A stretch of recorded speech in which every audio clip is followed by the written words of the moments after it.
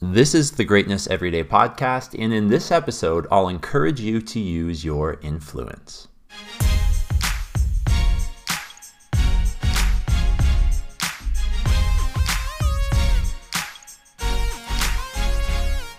Hi everyone, it's Matt here, and thanks for listening to this episode of the Greatness Everyday podcast. When I was writing today's post for our Instagram page, I kept thinking about the influence that I have personally in my life. And I have influence on my family. I have influence on the athletes that I coach. I have influence on the students that I teach and the people that I work with. I have influence on social media through the different platforms now that Greatness Everyday is on, and I'm really starting to realize how powerful that influence is. And the influence can be powerful, but in what direction? Is it a powerful positive influence? Is it a powerful negative influence? I'm trying to be very specific in terms of what I want to do with that influence because this platform is in its beginning stages and I really believe that I can grow it. I can make it into something much larger than it currently is. But as things grow, and more gets added to the plate and everything starts to become kind of stressful, maybe a little bit more overwhelming, I want to make sure that I have a clear vision of how we're moving forward and how I want to use that influence to challenge people to live their greatest life possible. So today I ask you this question: who are you influencing?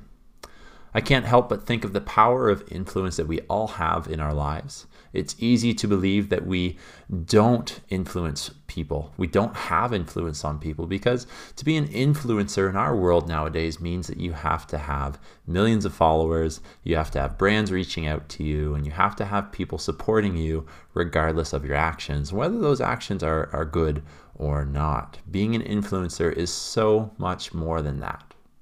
Being an influencer is when people like your posts and when they don't.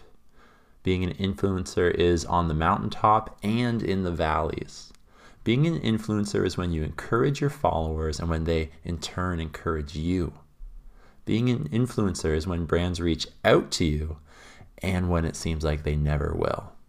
Being an influencer is when you prioritize the people in your life and not only those on social media.